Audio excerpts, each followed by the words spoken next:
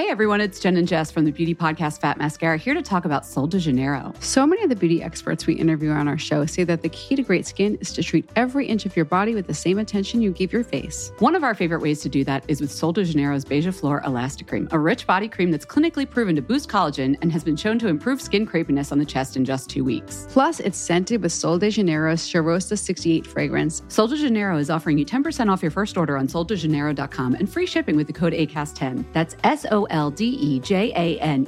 soldejaneiro.com, and use the code ACAST10 for 10% off. This message comes from BOF sponsor eBay. You'll know real when you get it. It'll say eBay Authenticity Guarantee. And you'll feel it. Maybe it's a head-turning handbag, a watch that says it all, jewelry that makes you look like the gem, or sneakers and streetwear so fresh every step feels fly. eBay gets it. So look for the blue check mark next to that thing you love and be confident that every inch, stitch, sole, and logo is checked by experts. With eBay Authenticity Guarantee, you can trust that feeling of real is always in reach. Ensure your next purchase is the real deal. Visit ebay.com for terms. Clothes are an easy way to kind of introduce yourself to the world when you've just arrived. That language to me was what I've always been about, the power of identity and how clothes are an extension of the self, your best self that you want to put to the world. There are so many different ways that you can speak about core values, and you can reach millions of niches at one time. Being a secret and doing things well, but reaching the far corners of the earth, I think that's an exciting prospect. Hi, this is Imran Ahmed, founder and CEO of the Business of Fashion. Welcome to the BOF podcast. It's Friday, June 18th. This week, Lawrence Steele made his debut and his return to Aspesi, the Italian brand where he first started his career after arriving in Milan in the mid-1980s. He talks to Tim Blanks about his journey from rising star to closing down his business, to working behind the scenes with Mrs. Prada and alongside his partner Francesco Riso at Marni, and what it's like to be back at Aspesi, where his journey first began. Here's Lawrence Steele, Inside Fashion. Congratulations, Lawrence, on your new gig with Aspesi. Thank you very much. I'm very happy. Doesn't this kind of bring a full circle, create a full circle? Didn't you? Yes. Yeah, I worked there when I was doing my own collection. Mr. Aspesi was helping me finance my own business. So it's a bit of a return. Yes, it's like a kind of going back to my past and having the opportunity to correct my sense. You know? Now, what coming back, well, I should say moving forward. I shouldn't say back, because this is something I feel is particularly noxious about this moment, that there seems to be such a willingness on so many people's part to go back to the way things were, when really I think, as you were saying, this is an opportunity to approach things in a very different way. How do you see Aspesi now? How different is your vision of it now? Well, when I fell in love with Aspesi, which was quite a long time ago, because I met Mr. Aspesi in the mid-'80s. Moschino was designing the collection for him, and I was working for Moschino on the Moschino collection. I fell in love with the brand because it was a very small, you had to be in the know to know about Aspesi. It sold in Italy to a very interesting class of people. And if you didn't know about it, it was something that was like a secret, and in that sense, to me, it was really special. But it was very Italian, and I was new to Italy. So it was great because of that. I think today, with the world, how it's opened up so vastly, there's something quaint about it being a small brand, but there's something very exciting about taking the values of the brand out into the world. And I think today that's very easy to do. I think it was harder to do years ago because it meant spending a lot of money in communications, and there was a kind of set way about expanding a business. I think today there are so many different ways that you can speak about core values and reach niches. You can reach millions of niches at one time, so you can stay niche but also kind of grow exponentially today. And that to me is very different. The potential is very different. Being a secret and doing things well, but reaching the far corners of the earth, I think that's an exciting prospect. Well, when you put it like that, yeah. Do you think of it as a cult? I think that it is a brand that's very unique in the sense that it's built around the idea of mono product. And it's also very well made and special. There's something very sophisticated about it. I think people today are waking up to the idea of making products that are conscientious and that are the same and that you can go back to. But fashion has always been about grand gestures and quick changing. And I think that the values that have always been in the DNA of Aspesi have been about slow change or no change. It's an Italian brand that is based on an Italian aesthetic, which I like to always make as comparison to eating food, Italian food, as opposed to other foods. There's this thing about eating spaghetti in this country where if you're cooking it for friends and you've overcooked it by 30 seconds or undercooked it by 30 seconds, you have been exposed. That is definitely something that someone notices. If you get it just right, al dente, it tells everyone something about you. And it's an unspoken thing that exists in the idea of quality. And to me, it's the thing that I appreciate about this brand. It's been focused on that kind of thing as opposed to grand gestures and big changes or speaking loudly. It's a quiet thing that when you put it on, it connects to people who get it. I would love to know what the equivalent of al dente in fashion is, where it's just 30 seconds on the right side or on the wrong side of, It's all those pieces, all those objects that we desire, that we can afford or not afford, that exist in the world. I mean, to me, al dente is definitely the Kelly bag. You know what I mean? It's something that is like just so perfect. You can't actually perfect it. You can copy it. It remains, like a beautiful spaghetti al pomodoro. You know what I mean? It's that thing. It's so essential. You can't make it any better or worse. But, that's obviously something that's been, everybody knows the Kelly bag. But I think that when you put on a comfortable pair of shoes, you know what I mean? It's also the same thing. You slip into something and it doesn't hurt your feet. You can walk in it. You don't get, sores on your feet. There's a subtle thing of quality that today isn't necessarily at the center of everyone's attention. I think with communications, image has overridden mestiere. How do you say that in English? The knowledge of making clothes, you know what I mean? When you put something on, I think about Japanese fashion, casual fashion. When you put it on, there's a quality. There's this thing, wabi-sabi, which is worn just right. And it's, again, that degree of al dente, which it has a quality that feels like it's always been, not necessarily new, not necessarily something old, but something that fits you and becomes part of you, or an object, a vase that you can't tell what age it is.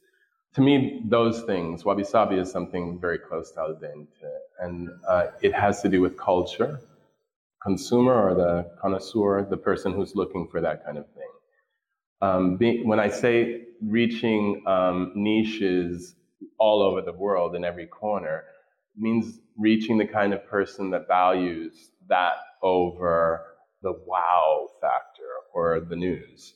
I think it's an exciting time because you can speak subtly through the means that there are today and through the possibility of reaching people, which before it was a secret and now it can be a secret among the millions. Exactly.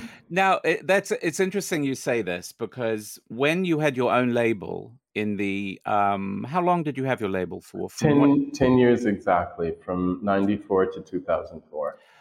And very famously, you were profiled in the New Yorker.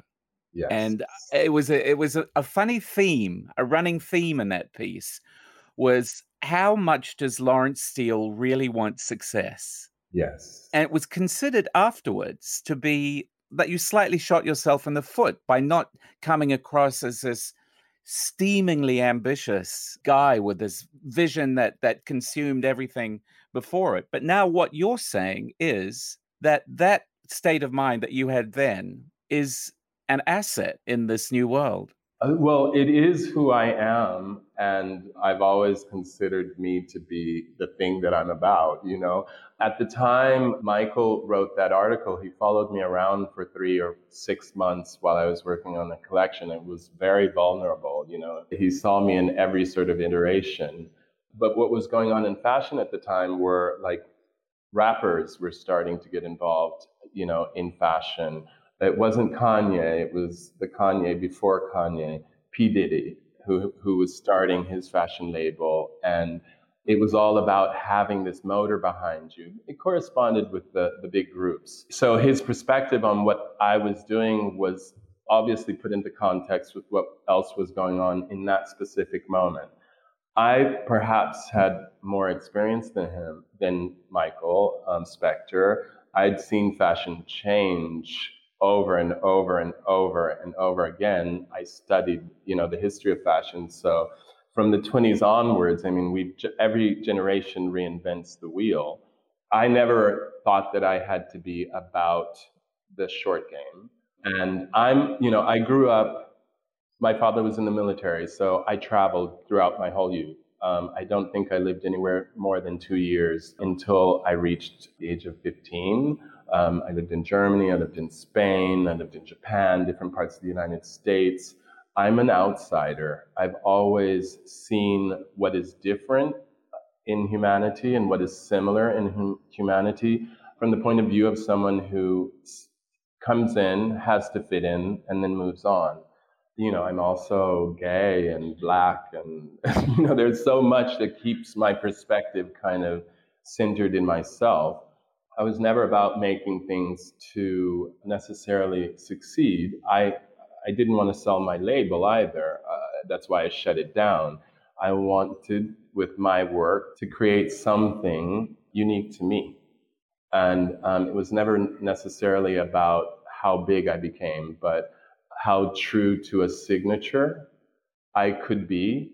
And my heroes were Charles James, Vionnet, Chanel, Balenciaga, people who had made a mark with form, with shape, who had sculpted. I can cut a jacket. I can drape a dress. I can sew. I was sewing my own clothes at 14 because I couldn't find what I wanted to wear. Clothes are an easy way to kind of introduce yourself to the world when you've just arrived. And so that language to me was what I've always been about, the power of identity and how clothes are an extension of the self, your best self that you want to put to the world. So that article, which to me was like 10 pages in the fucking New Yorker, you know what I mean? That was the win. That was the win right there. Who cared about the rest of it? I think I was the first to have that kind of coverage. So for him, it was about where I was going. For me, I was already there with the article. You know what I mean? I read that at the time. It was painful to read to some degree. I mean, I was very proud. The photograph was beautiful. Michael Roberts shot this gorgeous picture of me surrounded by these girls in my clothes, and it was just fantastic. But reading the content that it was a competition that I might win or might not win, after spending 3 months or 6 months with getting to know Michael Spector, it was kind of like, oh my God, I'm literally with my pants down in the New Yorker with 10 pages, you know what I mean? But I think it's also a portrait of that time. And if you think about it today, a lot of those people that he was comparing me to don't exist. They didn't make their mark. And yes, I'm in for the long run.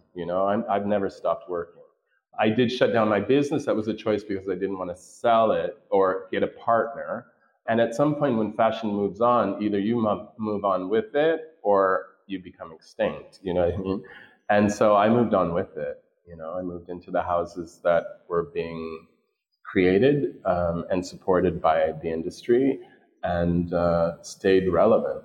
What do you think was the key for you? When I think about your career, you're absolutely right. You have worked in so many different arenas, always as a presence, but never as a sort of all or nothing guy. I wonder what you feel it was in you that whether you feel that maybe there wasn't a galloping ego, or what it was that allowed you to subsume yourself, even when you had your own label. In a very romantic sense, I, again, think that I've always thought more about the clothes that I was making than the image that I was pushing.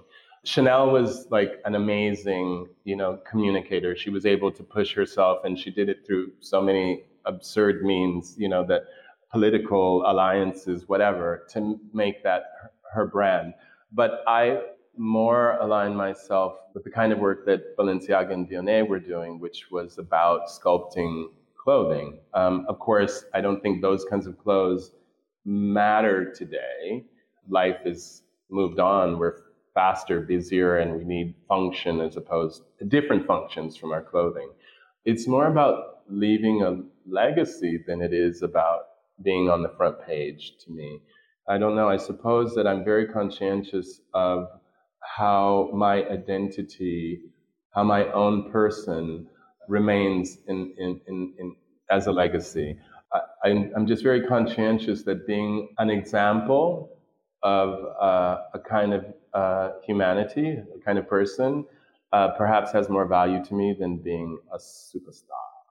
How have you managed to stay interested in fashion with all of that other stuff in your Oh my God, I'm obsessed with fashion. Well, in my relationships my partners have always worked in one form or another in fashion. So not having children, I suppose fashion has been my child, our child.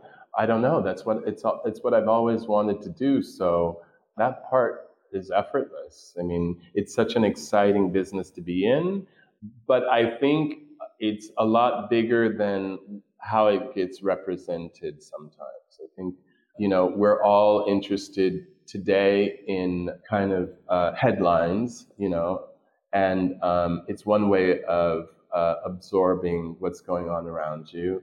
But I'm always interested in what lies beneath, the underlying truths. Also, what is a constant during all the change, which there is. The fashion business evolves in terms of looks, but a lot of times, we've watched shows together and we've talked about, that Prada show, what the references were, kind of trying to read it like a novel. And if you don't have the culture to know what's going on now, what's happened before, what someone's thought process was the season before that, you can't really fully absorb the effort that was put into a project.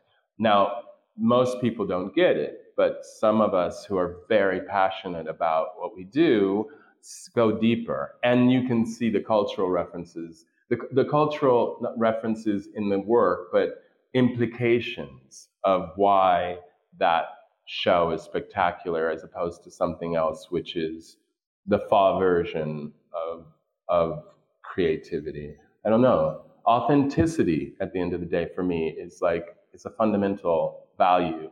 And it's what I find also exciting about Aspesi. It's a brand that really focuses on making authentic clothing and communicating imagery that isn't throwaway, that has emotional resonance, that is innovative, even if it's soft-spoken.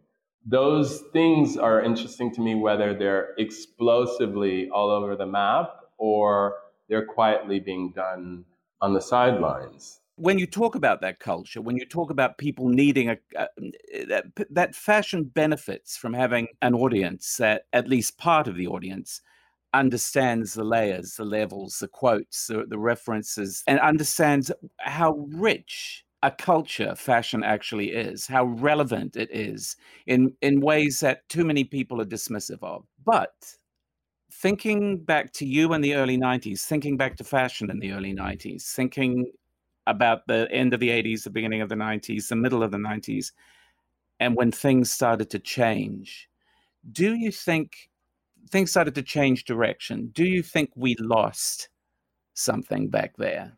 Absolutely not. I don't think it at all. I recall, I was watching this Netflix film on Halston, which just came out. I don't know if you've seen it. Yeah, absolutely. Yeah. Okay, and I remember that moment. I mean, I was kind of like, he was one of those people that I was looking at. I thought he's brilliant, forever brilliant.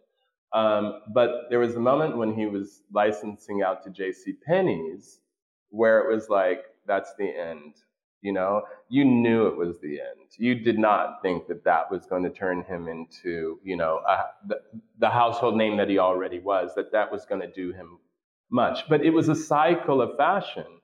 It's cyclical, this business. When you don't look at it in the moment, but you look at it in the distance, you can see that these cycles come and they go and they come and they go and they come and they go. And they're exactly the same cycles at some point. So it's very easy, if you step back and you think about the long run, to see what lasts and to gauge what's happening. But you have to have the culture of being able to look at it from above and not being caught up in the whirlwind of what fashion really is, which is change, because fashion by nature is change. It's the fashion of the moment.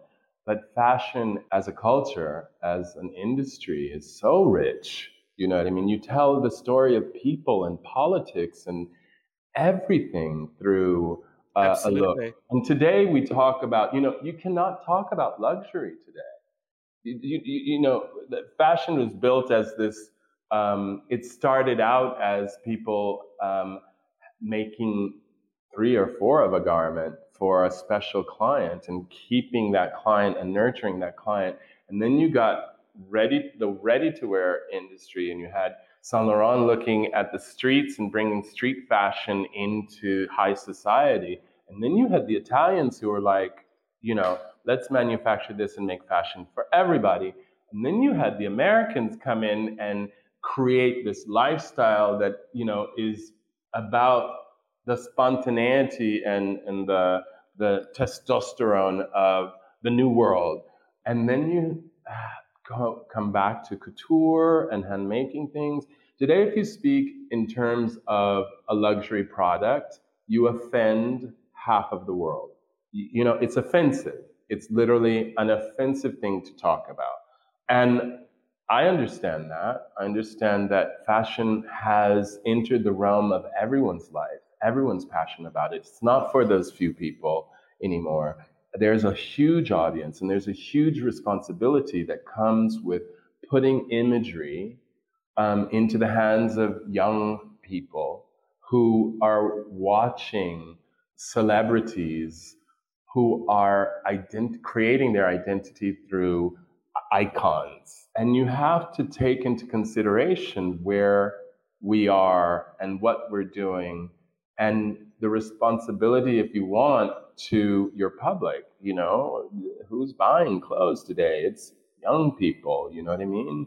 Sure, some of us old fogies, we want to look young, so we're buying clothes too, but it's driven today, our industry, by youth, by young nations or old nations who are having a new opportunity, And if we're aware of what it is that we're doing, if we're conscientious in our actions, if we're not caught up in the moment, but seeing the bigger picture, there's a lot more work that we can do. We're creatives, we're artists at the end of the day. And I think creativity is godlike, and it comes with responsibility. Hey everyone, it's Jen and Jess from the beauty podcast Fat Mascara here to talk about Sol de Janeiro. So many of the beauty experts we interview on our show say that the key to great skin is to treat every inch of your body with the same attention you give your face. One of our favorite ways to do that is with Sol de Janeiro's Beija Flor Elastic Cream, a rich body cream that's clinically proven to boost collagen and has been shown to improve skin crepiness on the chest in just 2 weeks. Plus, it's scented with Sol de Janeiro's Charosta 68 fragrance. Sol de Janeiro is offering you 10% off your first order on soldejaneiro.com and free shipping with the code ACAST10. That's SOLDEJANEIRO, soldejaneiro.com, and use the code ACAST10 for 10% off.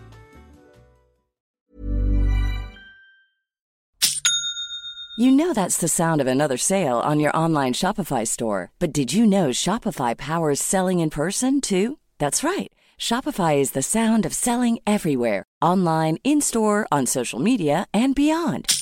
Shopify POS is your command center for your retail store. From accepting payments to managing inventory, Shopify has everything you need to sell in person. With Shopify, you get a powerhouse selling partner that effortlessly unites your in-person and online sales into one source of truth. Track every sale across your business in one place and know exactly what's in stock. Shopify helps you drive store traffic with plug-and-play tools built for marketing campaigns, from TikTok to Instagram and beyond. Plus, Shopify's award-winning 24/7 help is there to support your success every step of the way. Do retail right with Shopify. Sign up for a $1 per month trial period at shopify.com/BOF, all lowercase. Go to shopify.com/BOF to take your retail business to the next level today. Shopify.com/BOF.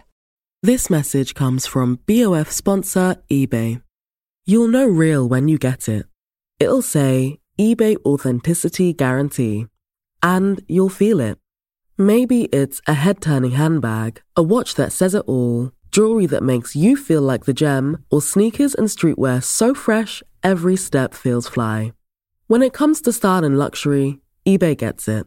They're making sure the things you love are checked by experts. And not just any experts, specialized experts. Real people who love this stuff, with real, hands-on authentication experience. So when you see that shiny blue checkmark that says Authenticity Guarantee, shop with confidence. Every inch, stitch, sole, and logo is verified authentic through a detailed inspection. That's how you know that eBay's got your back. Because when you finally step into those sneakers, put on that watch, get your real gold glow up, swing that handbag over your shoulder, or step out in that streetwear, you'll realize that feeling is unlike any other. With eBay Authenticity Guarantee, you can trust that feeling of real is always in reach. Ensure your next purchase is the real deal. Visit ebay.com for terms. But, leading up to the pandemic, there was a real growing voice in the fashion industry that there were things that were wrong. Yes. And things that needed to be fixed. Things were so codified. And what I'm seeing now is that the codes are so strong that they almost resist that tsunami of COVID. The codes are so ingrained. But I go beyond that too, this notion that independent designers and independent and the people who sell independent designers, I guess independent retailers, we're reminded that they're the kind of backbone of creativity. That they're the backbone of the fashion industry's creativity. And when I look at, say, Francesco and you at Marni, I see how much of what you do seems to be shaped as a reaction to everything else that is going on. That there's a sort of anarchic, almost like an anarchic rejection of what has been. And that was before the pandemic. And during the pandemic, it became even more acute. Mm-hmm. So in a funny way, there's this sort of dialectic, I guess, what Marx would recognize, the sort of thesis and then the antithesis. The thesis is whatever fashion was when it was becoming whatever it was before the pandemic, that we all had problems with it. The lack of sustainability, the lack of diversity, all of that stuff. Then there's the antithesis, which is people like Francesco, and there's a lot of other wonderful designers now who who give us cause for, and stylists who give us cause for optimism. And then you get the synthesis. And the ideal would be that coming out of this situation that we've been in for the last year, the synthesis brings it all together and creates a new beast. Right. I think it's a seven-headed beast that we're talking about anyways. So you don't necessarily, I think that realities exist in parallel. And before the pandemic, we were asking questions. We were questioning, it's a long time that I can remember journalists kind of always flying between one country and another and very tired trying to keep up with the pace of the shows. And people were talking about that in the 2000s, it's really rough. But it didn't become a conscientious problem of wastefulness until other things manifested in our society and we became aware of global warming. And we started understanding that, well, actually seeing 6 collection seasons between couture, menswear, ready-to-wear, pre-collections, and whatever, and flying around the world was exhausting. We also realized that it was very wasteful. And those moments weren't simultaneous. They were the evolution of a thought without necessarily a solution. What I think the pandemic brought on was the necessity of an immediate solution to a problem that couldn't wait any further. What are we going to do tomorrow and keep our businesses open and alive and continue to be able to pay our employees and continue forward? Because we have no idea. We didn't remember that this kind of thing could happen. And so how can we creatively resolve this? And you had creatives coming up with ideas. That became essential at that moment. If there hadn't have been a moment that said, oh, stop, we may have taken another 5 years to get at this point. My hope is that what we draw from this is that we found other creative ways of communicating, of reaching each other, of creating through the technology that was around us all along, that up until that moment we were just using to click our phones and make ourselves more popular. We actually realized that we were interconnected through this and that we could actually work and reach each other even though we were stuck in our homes. It was a necessity. I would like to think that the fact that shows were cut back to one show a season, men and women showing together, will continue because it is more thoughtful. It's actually interesting.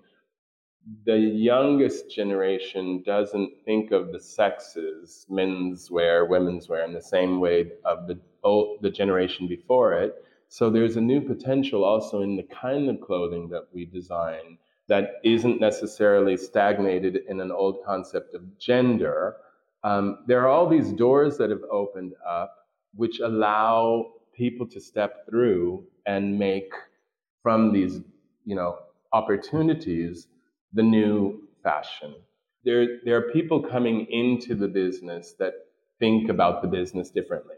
And as fashion is cyclical, I think that we're in front of a series of opportunities that it's going to be exciting to see how they play out.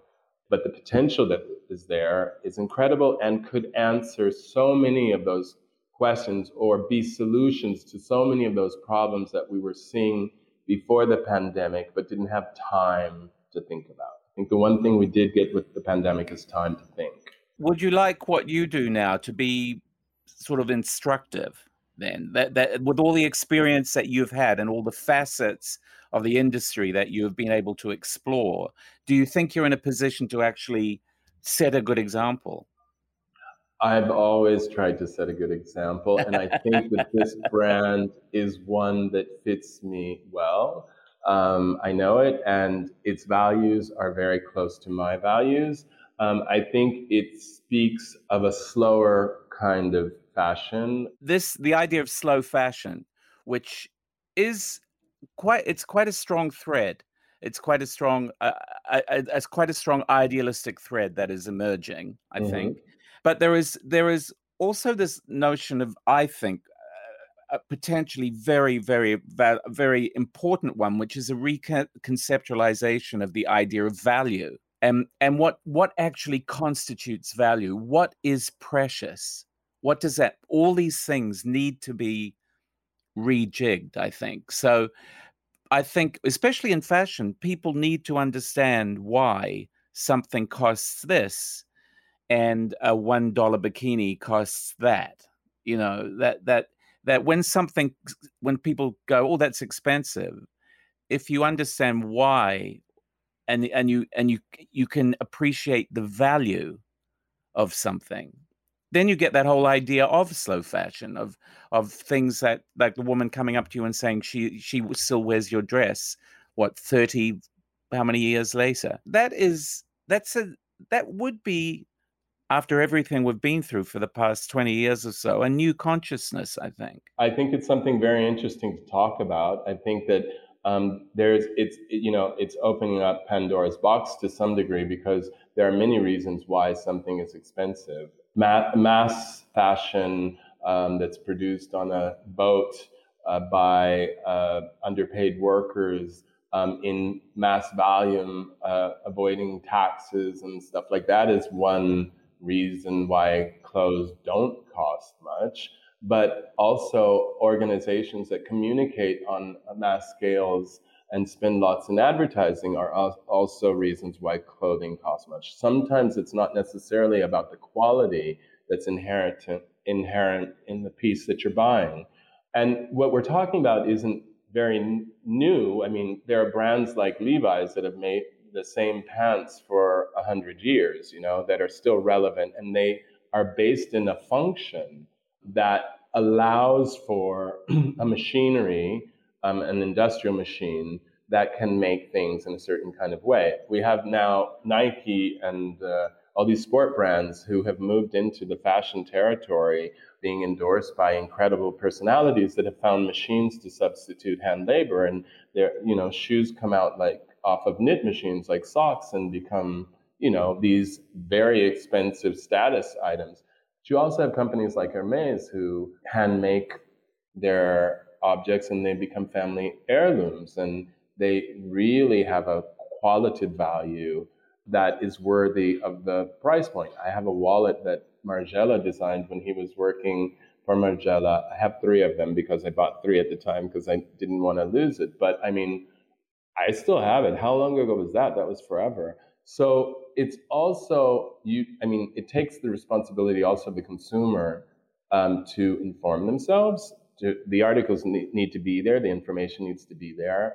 But as I said, when fashion started out, it was for a select number of people who hired a designer to dress them in their life. Today, there's a big machine that is very complex and complicated, where there are all sorts of values that are hard to put on a scale and actually measure up. It takes the whole industry to turn and start informing people about where value lies. For me, it has always lied in something that's timeless, that has a function, and that makes you look better, but that also embraces your own identity. That's me, you know what I mean? And I've always, look at me, I mean, I look exactly the same as I did when I met you. Yeah, because that's who I am. I don't want to say that there's a karma to being that way, which has saved my face from wrinkling, but I think that there is a serenity in the way that I do things, which works well with my biorhythm. But fashion is being called upon to be more things now. It's called upon to respond to things that were never in its vicinity. Massive social issues, massive environmental issues. Do you feel that you naturally osmose this in your own work, that you take on board the turmoil of the last few years as you approach this new position at Aspesi? do you think it's important that you reflect those things in your work, or do you want your work to be a refuge from those things? No. I think that fashion belongs to the people. I think that that's what fashion is. Fashion is a moment, and it's about the people that wear it, that consume it. That's what fashion is. You define a moment, and it is a fashion, and then that moment moves on, and it is another fashion. And the public for fashion today is global, and I think that you cannot exist without being connected to your consumer, and your consumer is right, and you are providing a service. I don't think it's the other way around. You're relevant or you're not because you find someone of which your values corresponds to, and you're big if you want to be big because those values correspond to more people. So I think that there's a responsibility absolutely to make that part of the work. I think that we don't just make clothes, we make images. And I think there was a moment in which we were making images on a very narrow gamut of identities. And I think we were doing a disservice to the people that we weren't addressing, who were passionate about what we were doing, but not finding themselves there. I live that on a daily basis. I mean, I have to be honest with you. There were moments when I would turn on Netflix and I would say, you know what, I don't want to watch a film where there's not somebody who looks like me in it. Just because I'm very aware, I am aware of what I'm consuming, and that has nothing to do with fashion. I think that there are people like me in the world, there always have been. We're only rising in our consciousness to the degree of understanding what that actually feels like, because we're closer and closer to each other through this technology, through this means, through this thing, through information. And we cannot ignore the person standing next to us anymore, you know what I mean? Or the things that are important for those people. We can go off and live on an island, we can do our vacations at Six Senses and be massaged and not see anybody because the bungalows are hidden in the trees. But when you come back home, unless you're isolated, you have to recognize everyone who's around you. You're on the same ship, and that ship is, it's either navigating in the right direction or it's sinking. People are showing up on the doorsteps because they don't have the things that they need, and we have to address that too. And how we have, of course, I think we have to all address that. And I think those who don't will be making a grave mistake.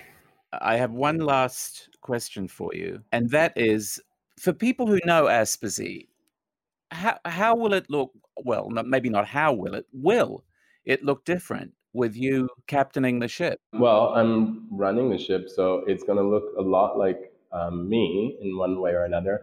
The codes of the brand, the DNA of the brand, to me, are something that I respect immensely. So some things will change and some things will stay the same. Like many brands, the founders founded these companies when they were young people, and the brands age with the people, who founded them. I see as my role is to open up the codes to a new public that's waiting for them. The brand is moving beyond Italy into the world, and I have lived everywhere in the world, and my mind is open to all those kinds of things. I have a particular intuition towards what makes us different and what makes us the same. And so the collection will both have firm ground in its roots and be looking very strongly towards the present and the future. So I think who loves Aspesi will find what they love in Aspesi.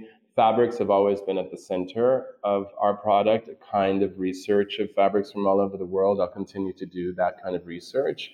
But I'm interested in reaching a younger public. And so I'll open up my research in fabric towards the taste of and the needs of younger people. The collection that I've done today, I've designed a trench that is sex, doesn't have a sex. The guy can wear it, a girl can wear it, as they do as young people do. I photographed the collection that is about to go on sale on I chose a group of friends to work with and then photographed the clothes on their kids, right? So it was kind of a family of people that I feel really comfortable with, but a generation that was born out of that family of friends who was new to the brand. The whole idea of letting them wear clothes that they felt comfortable in was a learning experience for me. It was involving them in my creative process, spending time together. But I was, of course, coming from a place that was, this is how I see things. So for me, it's a work in progress, and it will slowly evolve. Thank you, Lawrence. Thank you, Tim. It's lovely to see you. It's wonderful to talk to you. If you enjoyed this episode, don't forget to subscribe to the BOF podcast for our look inside fashion and how it connects to currents in the wider world. If you're not yet a BOF professional member, join today with our 30-day risk-free trial and benefit from exclusive access to agenda-setting analysis you won't find anywhere else. The BOF podcast is edited and produced by Emma Clark, Kate Vartan, and Kevin Bobby Blanco in the BOF studio team.